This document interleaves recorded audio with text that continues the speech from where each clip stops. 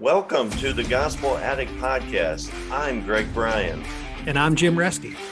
We're gospel addicts because we believe the gospel of Jesus isn't just good news, it's the best news ever. We're addicted to the gospel because it doesn't just start us out in the Christian life, it is the Christian life. Join us as we look at the Bible through the lens of the gospel. Thanks so much for listening. Well, Tom, you have put together a really cool website that has all kinds of resources. It's, first of all, share your website domain name, and then do you have a favorite ministry resource on your website, or maybe a few of them? The website is called catapultministries.org. They're really it's a simple website. We developed it just to post materials at our phase in life. I don't have time to market and move things, in books and things like that. So they're all free downloads. Any of the Bible studies there are PDFs, and they're downloadable. You can just punch hole them, put them in a folder. And we designed it so that somebody said he can meet with a guy and challenge him to discipleship, or meet with me for 8 weeks to go through some material. And he doesn't have to wait for a few days to buy a book. He can say, go to the website, download this PDF, and we'll get started on Monday. And so we wanted to make it as simple and transferable as we could. The website has two parts to it: influence and some studies in there. There's one study in particular under influence that I love to see men go through. It's called Influencers in His Service. And it kind of walks through this aspect that as believers, God's providence has been active in our lives since we came to know Him. Well, before we came to know Him. And God has orchestrated events and situations and circumstances and relationships to mold us into the people He wants us to be. And that gives us a platform to have influence in the world. And so we are not only objects of God's grace, we're also agents of His grace. So what does it mean that I can have an influence in others' lives? And it takes you through 7 or 8 weeks of studies. It takes you to a lot of passages to look up and for you to soak through those on your own. Again, I'm after firsthand learners. And so I don't write a lot of material with each of those chapters as much as here's the passages you ought to look at. And these are kind of the general direction you go. The other side of the website has to do with discipleship. And there's a lot of articles, if you will, or probably blogs that are perspectives, but then there's resources.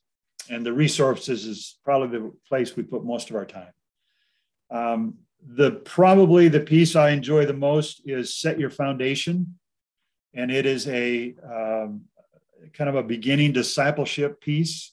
It's similar to what the NABs have, what Crusade has, what InterVarsity, CBMC, all of these have materials. It's similar to that, but it's written a little differently. And that, again, it's written for you to do the conclusions, for you to do the study and draw out what you see and understand. And I simply guide toward the end of it to keep you on track. There is a leader's study guide that goes with it.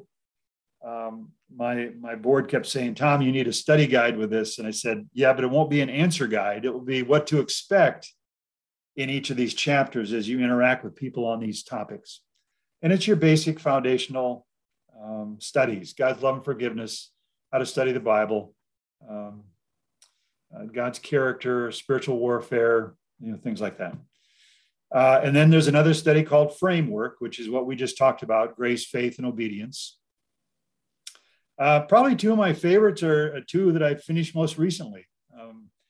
I did a study on 1 Thessalonians, which is on discipleship, for those who want to look more at being a discipler, and how I approach 1 Thessalonians. And again, it's a study for you to do on your own or with a small group. I think discussion is great in this one too. And then I just in the last month put one up there, which when I did my study on 1 Thessalonians, one of the commentators made a comment about we've really neglected the word hope. And it's scattered throughout the scriptures, especially Psalms and the New Testament. And I said, well, I guess I'd be the first to raise my hand that in 50 years I've not done my own study on hope. And it blew me away. It was one of the funnest studies I've ever done. And it has so affected my life in my later years that what does it mean to live with hope?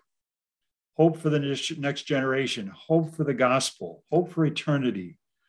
And so it's centered around the person of Christ, it's centered around a sovereign God, it's centered around salvation. What does hope have to do with salvation?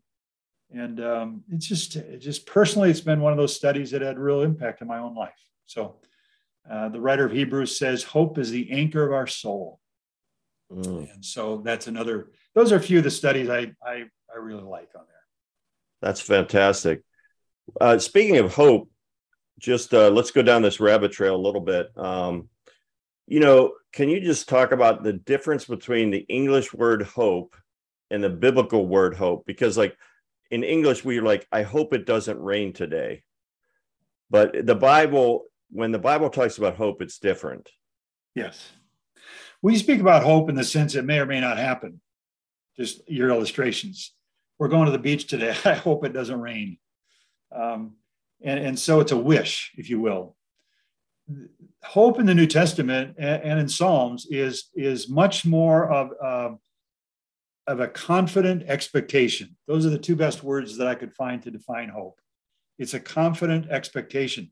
And it's really tied to faith in the sense, you know that Christ is returning because you have faith, you believe what he said he would do in his return. Hope is this expectancy that he will, he's on his way. It can happen any day. God is returning for us.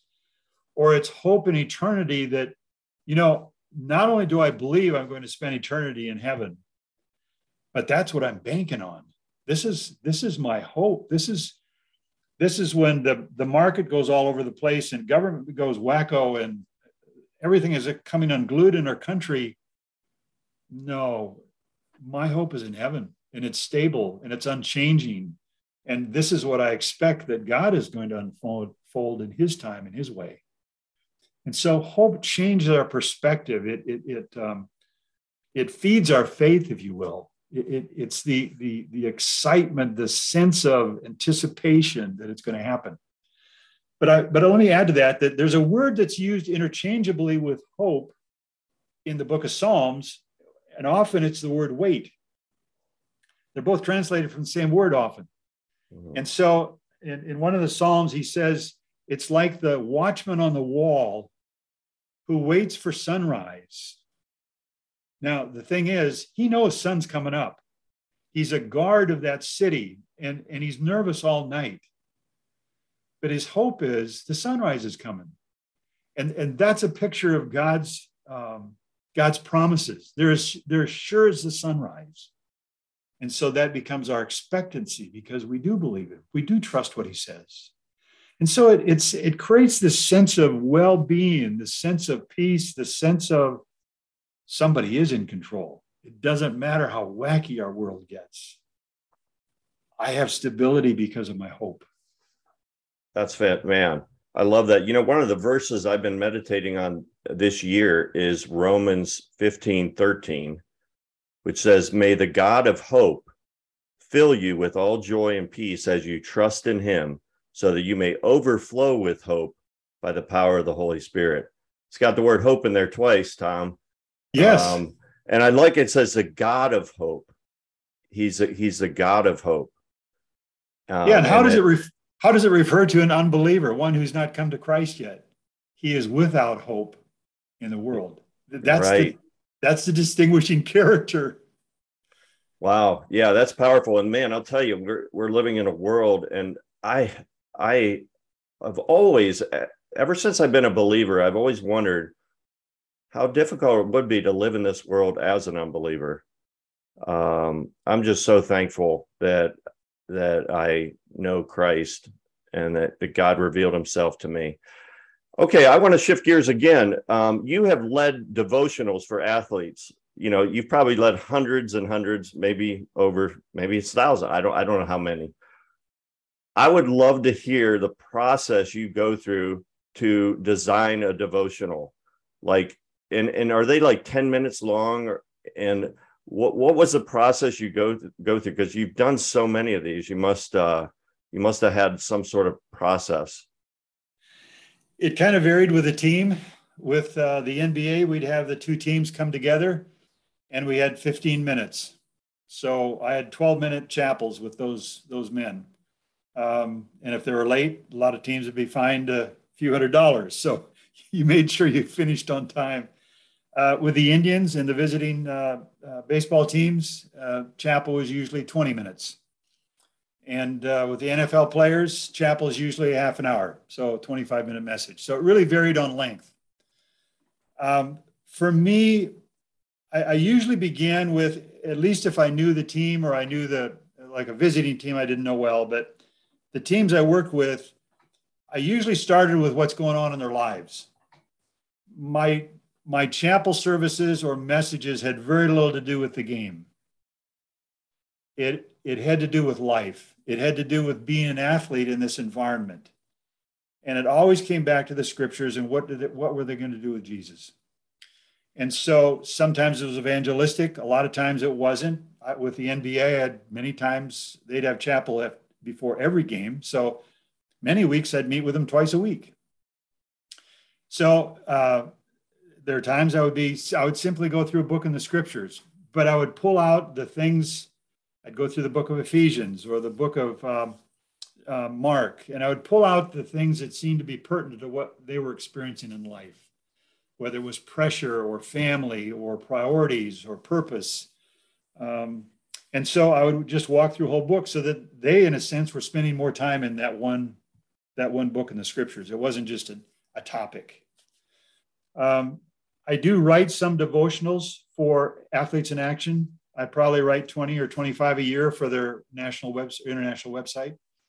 I'd written a couple. I'd been asked to write some. I wrote a couple, and I said, I want the people in the scriptures, not your devotionals. And so they said, great, write your devotionals so they get into the scriptures, not our devotionals. And so again, I'll pick a topic, but I'll probably take a verse apart. And then by the end of it, I'll ask them to go to the scriptures to look at a particular chapter. Do you have any favorite memories or experiences, like whether it's a favorite devotional or maybe just an experience where something, surprised you? Anything come to mind in all your years? Probably I'd been with the pro ministry about 20, 25 years, and I did a message with the Browns. I did a message out of Genesis 26 on Isaac, and it was on the topic of passivity.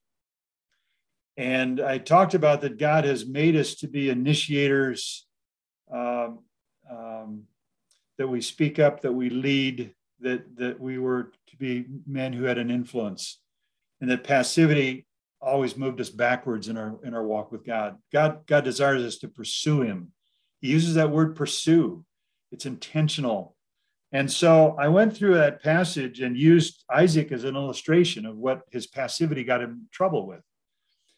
I was shocked. I was literally shocked. I had more Christians and unbelievers stop me in the locker room every day the next week to say, man, I'm still thinking about that topic. Can I ask you a couple more questions? And here I'm dealing with men of violence. And we all assume these guys wouldn't be passive, but they're like the rest of us. A lot of them are very passive. They just know how to turn it on when they get on the field. That's violent in terms of how they play the game. Their games are not passive, but they reverted back to basically handing the responsibilities, if you will, of their family over to their wives.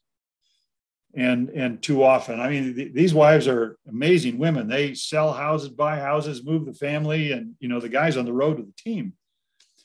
But too often in passivity, we've neglected our families and our responsibility there to lead and guide and protect and to engage with our kids in a certain way. And so I hit a nerve that day. I will never forget that day and that week that caught me off guard.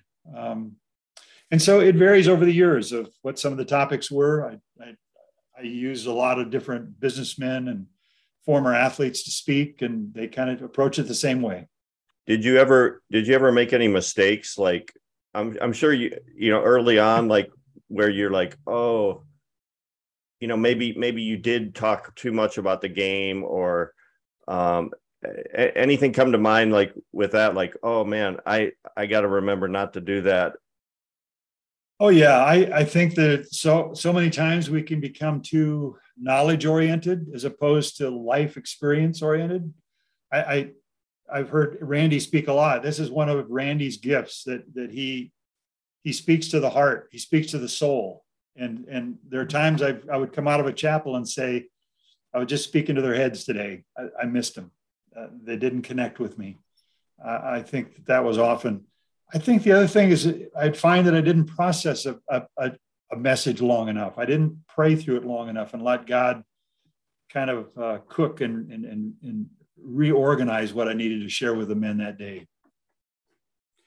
Tom, you know, I thought it was interesting. One of the things you just talked about was as men kind of going after pursuing things. That's really on your influencers. That's one of your studies, isn't it? Pursuers. Yes. Yeah. One of the studies is called Pursuers, that we're to pursue our mate, our spouse, and our master, our ministry. And so there are about 6 things in there that I go back to passages that God calls us to pursue and that we shouldn't take passively. And they drastically do affect our growth and our walk with God. I do know, Tom, I have examples. I'm friends with a few of the same people that Tom is, a couple of guys that played offensive line for the Browns, and their stories are stories of Tom pursuing them. One guy that Tom showed up at his house late night one night and had an impact in his life. He challenged him that night. And today he's in full-time ministry. And it's just, I love the examples that you're doing the very thing you're writing about. So thank you. That's cool. Yeah. So any other that was really cool, that story about Isaac. Who would ever thought that, you know, a story about out of Genesis 26 would be so impactful? Any other ones come to mind, maybe with a different sports team or? Yeah, I think of, here's one that has hit me recently. I think I shared it the morning we were together with your staff. A couple of years ago, well, a year and a half ago, I had a guy send me a text and said, hey, I'm going to be in town in Cleveland. The NFL sets up physicals for 3 days for us at the Cleveland Clinic. We haven't seen each other in a long time. Can we get together? And so I said, by all means, stop by the house. He played in the league for 16 years. His 3 middle years were here in Cleveland, 91 to 93. And he was a punter, Brian Hansen. And I'd not seen Brian in 28 years. I kind of heard what he was doing and lost track. And anyway, so he shows up at my house one snowy night, and walks in. He didn't even sit down, and he said, I just got to tell you, I came to thank you. And I felt kind of puzzled and like, oh, we had a great time together. I mean, couldn't think any idea what was up. And he said, when I left the game, I accepted a position with Fellowship of Christian Athletes, and I would not have had the courage to do that if you had not challenged me to shoulder more of the responsibilities with the ministry with the Browns. And he said, and then his second year with FCA, they asked me to become the state director. And I've been the state director now for 25 years. And so we had a great evening together, my wife and I and this man. And so when he left, I said to my wife, I said, I have no idea what he was talking about, what we challenged him to do. And so I went up to my office and pulled out my notes from those years. And we had gotten a new coach that had basically, I'd been there 12 years, but he stopped all my ministry. He didn't give me access to the facilities. I no longer had a key to lock up. If I was the last guy out, I'd no longer traveled with the team. I could only see the players at a hotel the night before the game for chapel. And so I think I know who this coach was, but we won't mention his name. Randy probably knows him. I'm glad for his impact. And so what happened is I must have gone to 2 or 3 players and said, it's on you guys. You're going to have to lead the ministry inside. I'll help from the outside, but I'm limited now. And he did. He stepped up and he said, that's taking that responsibility affected the rest of my career as I helped lead the ministry on my other teams. And then when I went into full-time ministry, and so I said, man, I've been angry with this coach for 20 years. I said, he sent you into ministry. I should be praising him. And it was God's turn of events here that it did catapult a guy into ministry that I lost my ministry, if you will, in some ways. And I took a backseat to work behind the scenes with these guys. So it's stories like that come out of ministry that you just sit back and you marvel at God's providence. You marvel at the way God works. And we get too caught up in that it's all about us and what's happening to my ministry. And God is still so active in people's lives. And we're along for the ride. In many days, we're along for the ride. It's a great delight to see what he does. This is funny. This isn't any deep thought or anything, Greg, but I remember when Tom used to have the Bible studies with the Browns, and I walked into his house once and there was a brand new couch. And I said, Tom, and the size of the guys sitting on the couch every week for the Bible study, they wore out his couches because they were so big, they were crushing his couches. I just said that was the funniest thing. Not many people in Cleveland have to worry about how supportive the couch is. That's a good one. Tom, we're going to start wrapping this up. And thank you so much for giving us your time. Really appreciate it. I think this is going to help a lot of people, especially some young people who maybe haven't actively discipled anyone, maybe to get in the game, to step out and start helping. All you got to do is find somebody who's just a little bit farther behind than you, maybe they just came to faith. I'm curious, back to these, all the devotionals you've led at all these different sports teams. Did you ever see like people come to Christ, like as a result of those? I mean, I'm sure you did, but like, is there anything that comes to mind, like a certain night where like 3 players like turn their life to Christ, or like, I'm not sure how these devotionals go. Like if you like share the gospel at the end of them and you challenge the guys to commit their lives to Christ, I'm sure you've probably done that at various times. Did you ever see like any like really like surprising, like, fruit? Yeah, there occasionally you'd see somebody come to Christ through one of the meetings, but most often it was in conversations with men you were developing a relationship after the chapel. That usually a chapel or a Bible study triggered something in their lives. And it's really interesting in the pro sports, probably we saw far more impact with players who had come to Christ as young men and women, but they took a left turn when they got to college and they kind of lived the wild life, and they came into the pros and it was like, I thought I'd be fulfilled here and I'm not. And then the conversations come, or you see a young player. I think of a guy, he died of pancreatic cancer a few years ago in his young life, but he came to the Browns as an offensive lineman. And after about 2 or 3 weeks of training camp, he's nervous for his career, if he's going to make the team. And yet he notices there are 3 or 4 believers. He didn't know they're Christians, but these guys had not a worry in their life. And he said, what is with these guys? And they started inviting him to Bible study. And so one night after Bible study, he went home, got down on his knees next to his bed and asked Christ into his life. And so I guess, at least for me in this arena, there were not the 5 guys that came forward after something, but it was guys who were processing, man, my life really is a mess. I don't want to go in this direction. Or it was a guy like Ricky Bolden who, coach said, Ricky, if you don't start performing in camp here, you got a ticket back to Dallas. It's over for you. And that night he walks by the room that we have a Bible study with 10 or 20 players, and he walks in and what are you guys doing? And he comes to Christ that night in the Bible study. or a coach that walks by the room and said, what are you guys studying? And it leads to getting to share the gospel with him, and he comes to Christ, and then his wife comes to Christ, and there's kind of a domino effect. So it's much quieter, if you will, in a sense, for me in that arena.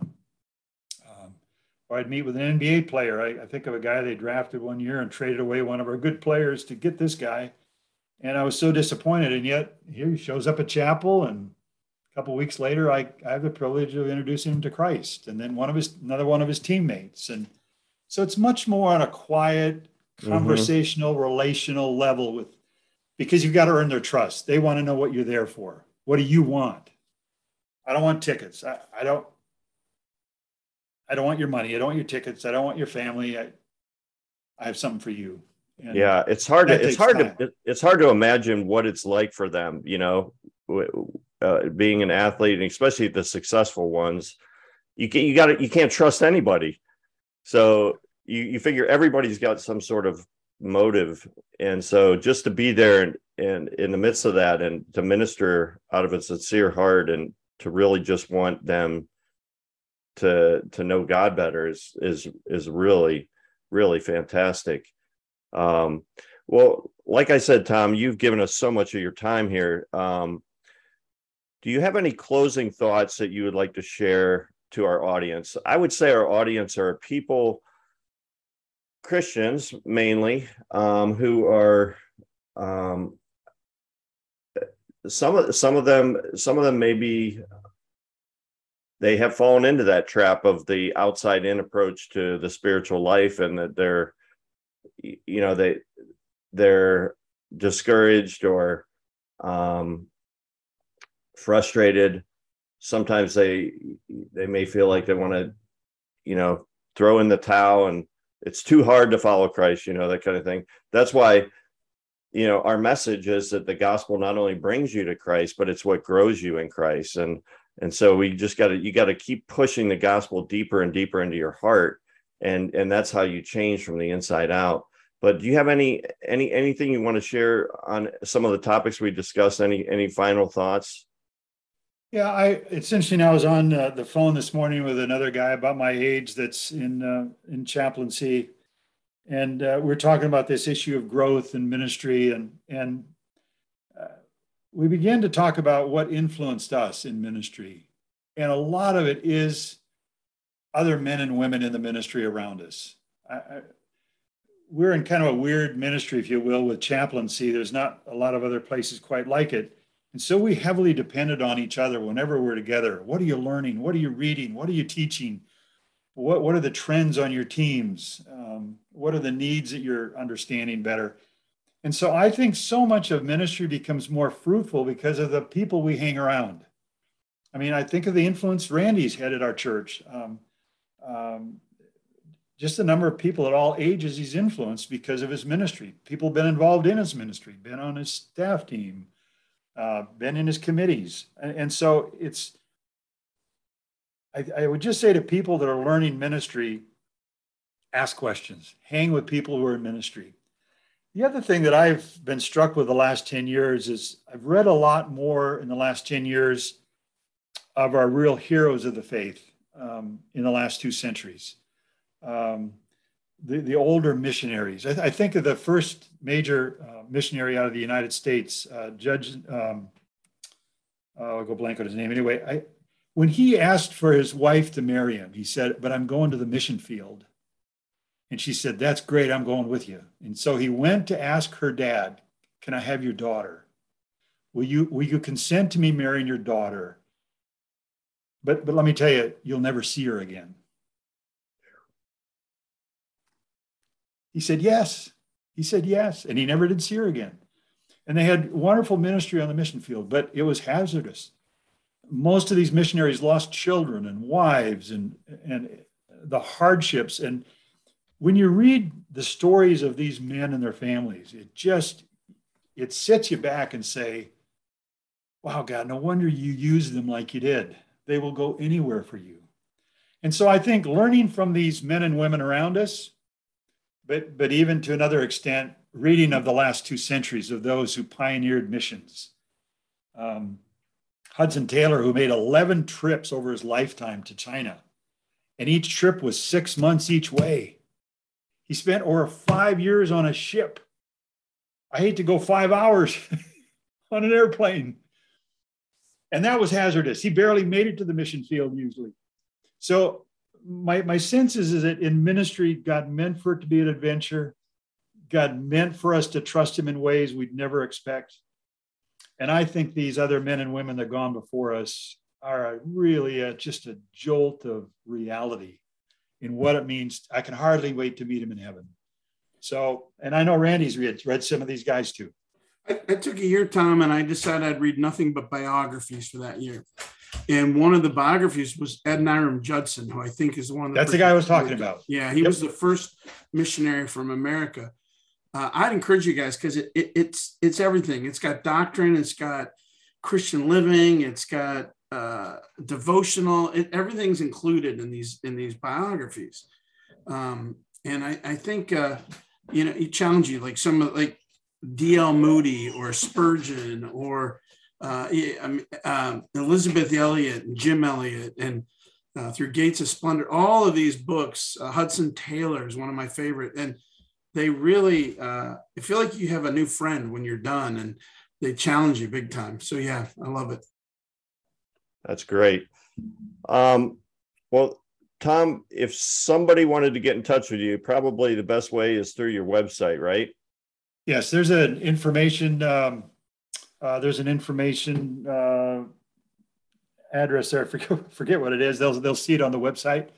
Or they could they're free to email me. It's tjpetersburg@gmail. tjpetersburg@gmail. And Petersburg is like the city. Okay, great. Thanks so much, Tom. It's been great being with you. Check out catapultministries.com, right? .org. Oh, it's .org. There you go. Check out catapultministries.org. There's lots of great resources there that Tom has put together. And I think, has your wife worked on some of those too? We've just put one entry on there. She did some podcasts with a friend at church that they kind of took a unique slant to it. It was on some of these heroes of the faith that she based it on, but then there were biblical lessons that came out of their lives that she majors on. Much of it has to do with God's providence and God's sovereignty. And so we've just listed one there, where to find that podcast. Basically, my website was originally set up pretty much for men that I minister to. And so, but we wanted to post that somewhere where people could get to it. This is kind of unique in that the woman took her interviews with Joanne and put all kinds of sound effects to it and lots of things. So it's a little unusual, but I find it just very encouraging. Thanks for listening to this episode of the Gospel Addict Podcast. Feel free to contact us via email at gospeladdictpodcast@gmail.com. Stay tuned for our next episode, and remember, on your worst days, you're never beyond the reach of God's grace, and on your best days, you're never beyond the need of God's grace. See you next time.